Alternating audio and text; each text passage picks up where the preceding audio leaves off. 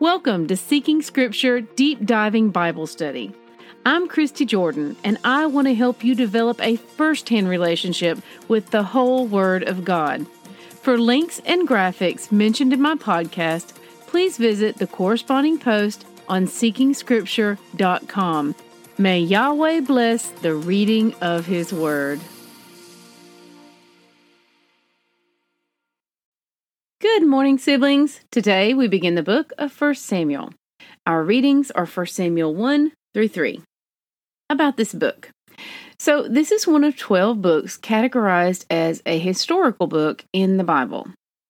1 Samuel and 2 Samuel were originally one book, but translators divided it into two. Samuel is a prophet that Yahweh used to establish a kingship for Israel. Samuel was a Levite, a descendant of the Kohathites. You can see 1 Chronicles 6:26 and 1 Chronicles 6:33. 1 Samuel is named after its main character, not its author, although Samuel is considered to be the author of some, but certainly not all of it, as some is recorded after his passing. 1 Samuel covers about 100 years, and 2 Samuel covers about 40 more. We've seen that the era of the judges proved disastrous for the tribes of Israel. When people begin doing what is right in their own eyes, in as little as a generation, they can become so far removed from Yahweh's ways that they are unrecognizable as His people. Imagine what several generations away will look like. Again, they saw no problem with it, and we can see by their actions that in their hearts, they thought they were doing fine in Yahweh's eyes, as long as they worshipped Him as one of their gods, and as long as their ways were something of a loose adaptation of His. Of course, Yahweh has shown us repeatedly how He feels about this. Now the era of judges has come to a close, or is in the process of doing so, and we are about to begin a time of God's people being governed by kings. We will see, over time, the Father moving His people towards the day when they will be given the ultimate King, our Messiah. O glorious day when He returns. Word time. There are two common words you may see me write about a lot coming up, so I wanted to find them in the manner in which I am using them. One is apostasy. This is the abandonment or renunciation of a religious belief. And the other is syncretism. This is the combining and blending of different religions, cultures, or schools of thought. Oh, Eli. From what we see, Eli's reproach of his children was half-hearted at best, and clearly the root of their problem began with lack of reverence for Yahweh in their upbringing. In his role as a priest, to know and allow his own children to behave this way, desecrate Yahweh's property, abuse His temple and His people in a role in which they claim to represent Yahweh Himself, is a high-handed sin. High-handed is intentional and unrepentant sin. Once we know what is wrong, committed with full intent after having been given grace and salvation. It is a very grave thing. Speaking with his children wasn't enough. It was time to be in there, flipping tables and sending them outside the camp, so to speak. And that would have been just the least of what he should have done. Again, we are seeing the contrast of the unfaithful and the faithful, with Hannah and Samuel being examples of those who are living among the unfaithful while maintaining faithfulness to Yahweh. We're going to discuss high-handed sin again in a minute. It's worth noting that historically and moving forward, all attempts of Yahweh's people to govern themselves will fail. Whenever they cry out for a Savior to rise up from among them, Yahweh may give them what they ask for in the interim, but ultimately this will serve to show them that the only leader that will not fail them is the coming/returning, depending on where you are in history, true King. And of course, I'm referring to our Messiah. Another note, see how even though the temple and its priests are corrupt, still there's a remnant to join with. There are those that remain faithful. The Bible tells us that there will always be a remnant to join with. Always, peoples, always. Be the remnant. Something to think on.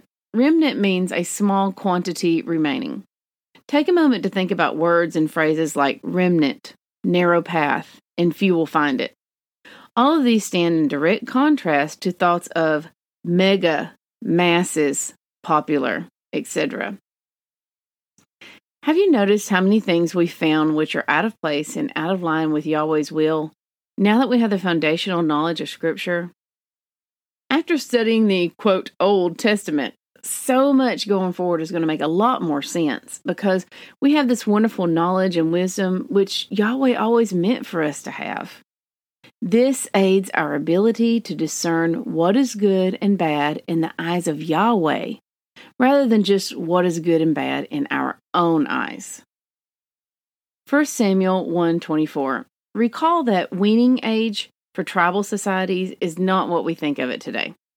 A weaned child could easily be 5 to 7 years old. Now, we are specifically told that Samuel was young, so he could have been on the lower range of this, or perhaps even a bit younger. 1 Samuel 2:3. This stood out to me. For Yahweh is a God of knowledge, and by him actions are weighed. Who weighs our actions? Yahweh. Him alone. So we should ask ourselves, against whose standards will our actions be weighed? His, of course. No one else. 1 Samuel 2:17 tells us that the men treated the offering, which belonged to Yahweh, with contempt. They treated it as if it were theirs to do with as they wished. We see this more often than not in our culture today. Today, offerings made to the Father are used to fund all manner of man's pursuits, while charity is often not extended to those the Father has commanded it be extended to. This is also a sobering consideration when it comes to making offerings. All too often, we tend to feel that if we make an offering to someone who tells us that they represent the Father, our duty is done and the responsibility for that offering is now on someone else. But that's simply not the case in the Father's eyes. One of these days, we may have a long talk about offerings versus tithes, the biblical definition of a tithe, and who is entitled to receive what according to Yahweh's word. 1 Samuel 3:1 tells us that it was a rare thing for Yahweh to speak to people in those days, and also for him to give visions to his people. Why is this? Israel had fallen so far away from the Father that their tendency was not to hear him, much less obey him. Eventually, those who refuse to hear find themselves no longer being spoken to. This brings great understanding to us today, in much the same situation. It also explains the many opportunistic false prophets of our time. 1 Samuel 3:7 is something we need to pause on a minute. It reads, Now Samuel did not yet know the Lord, and the word of the Lord had not yet been revealed to him. Samuel did not recognize the voice of Yahweh, that is clear, but now we have even more insight as to why. Samuel had not yet come to know Yahweh and his word. Now, this is stunning for a few reasons. Number one, his care had been entrusted to the high priest, and clearly, the high priest had not been tutoring Samuel as he should have. That is a tragedy. I'm sure they were going through the motions, serving in the temple, showing up, and doing the dues, but Samuel didn't understand why he was doing what he did. He was simply doing what he was expected to do. Number two, Samuel was serving in the temple and didn't even know Yahweh. This is not at all a subtle reminder that someone can serve in a role of prestige, in a place operating under the banner of Yahweh, and not even know him. Side note, to his credit, Eli did instruct Samuel to hear and obey Yahweh, even though he himself did not. If you're going to go astray, at least don't encourage others to do the same. 1 Samuel 3:10 versus 1 Samuel 3:21. Notice that the text is telling us that Yahweh physically appeared to Samuel. And now, 1 Samuel 3:13-14, back to high-handed sin. Note, when this concept was first introduced in our reading, a lot of people had never heard of it before and understandably struggled. This is not a topic we can understand by reading someone's notes or by sitting down and pondering it for 10 minutes. It's going to take time, growth, and continued relationship with His Word to digest. I want to encourage you not to be offended, terrified, or anxious, but approach this as you would any other lesson the Father offers in His Word, with a desire to learn and grow closer to Him and His truth. We're here for the long haul, fam. These are hard verses to read, and we often dismiss them because they are, quote, Old Testament, and, quote, God doesn't punish people anymore because of Jesus. But both of these lines of thinking directly contradict Yahweh's Word, and Messiah's as well. Let's read these verses and unpack it a bit. 1 Samuel 3:13-14. And I declare to him that I'm about to punish his house forever for the iniquity that he knew, because his sons were blaspheming God, and he did not restrain them. Therefore, I swear to the house of Eli that the iniquity of Eli's house shall not be atoned for by sacrifice or offering forever. Did you catch that? Eli's sons were blaspheming Yahweh, and Eli did nothing to stop them. Therefore, he is complicit. But the kicker comes in verse 14. The sin that is on Eli's house is a sin that cannot be atoned for forever. Now, we see in 1 Samuel 2:25 that Eli knew this all too well and saw it coming. We have discussed generational curses previously and will continue to learn more as we move forward. Note that this says this sin cannot be atoned for. This does not say that none of Eli's descendants can have salvation. That's not what we're talking about here. So take a breath. How can a sin not be capable of being atoned for? Yahweh tells us there is one type of sin that fits this bill, and that's high-handed sin. Let's read a bit. Numbers 15:30 says, But the person who does anything with a high hand, whether he is a native or a sojourner, reviles the Lord, and that person shall be cut off from among his people. Native or sojourner, you can think of that as native Israelite or Gentile. Also in Mark 3:29 we read, But whoever blasphemes against the Holy Spirit never has forgiveness, but is guilty of an eternal sin. What does it mean to blaspheme the Holy Spirit? What does it mean to commit a high-handed sin? This, like so much of our understanding of the Word, is something that our knowledge needs time to mature in. Now, stay tuned for the key component of high-handed sin in a few paragraphs. I saw one simple definition of high-handed sin that I think puts it into a good context for today's thought pattern, and that is, I can do whatever I want and demand that Yahweh bless it. In other words, I can decide how I worship and what worship means to me. Exodus 32:1-5. I can decide what part of Scripture I want to follow. See Matthew 5:19. I can decide that I don't like the mean God of the Old Testament and just worship the God of the New Testament.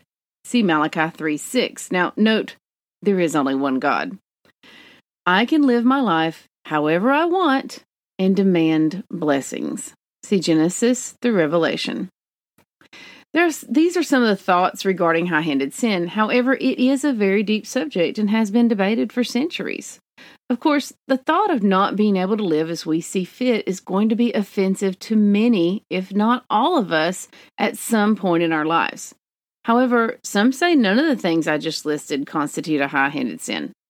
I freely offer the caveat that if they are done out of ignorance or by following errant teaching, the Father will view them in light of the person having been misguided. But we're instructed to test all teachings to the straight edge of Yahweh's Word, so we need to consider that at some point, the Father does expect us to take personal responsibility for our behavior. After all, He did give us an entire book of instructions, and it's not a bizarre thing to think a believer should feel a compulsion to read it. This is something for you to work out with the Father and keep in mind as we study and grow in the Word. Regardless, one key component to a high-handed sin is this: a high-handed sinner is not repentant. For a more in-depth look into high-handed sin, including references to it in the New Testament, see my notes on Numbers 14-15 by clicking here. Whether we take the time to understand this or not does not take away our responsibility, should we be found in a high-handed sin. 1 Samuel 2:35 contains a very important definition of how Yahweh determines faithfulness. It reads, I will raise up for myself a faithful priest who shall do according to what is in my heart and in my mind. How does the Father define a faithful priest? As one who will do what is in his heart and his mind. This is Yahweh's heart and Yahweh's mind. Are they following their own heart and their own mind? No, they're following Yahweh's. And a person who is faithful to Yahweh understands that there is a distinct and vast difference between the two. These next few books are some of my favorites, and us reading them together is going to be fast-paced and exciting, so fasten your seatbelts and get ready for more adventure. Test everything. Hold tight to what is good. 1 Thessalonians 5:21. We are saved by grace alone. Obedience is not the root of our salvation. It is the fruit. May Yahweh bless the reading of His Word. I love y'all. Bye-bye.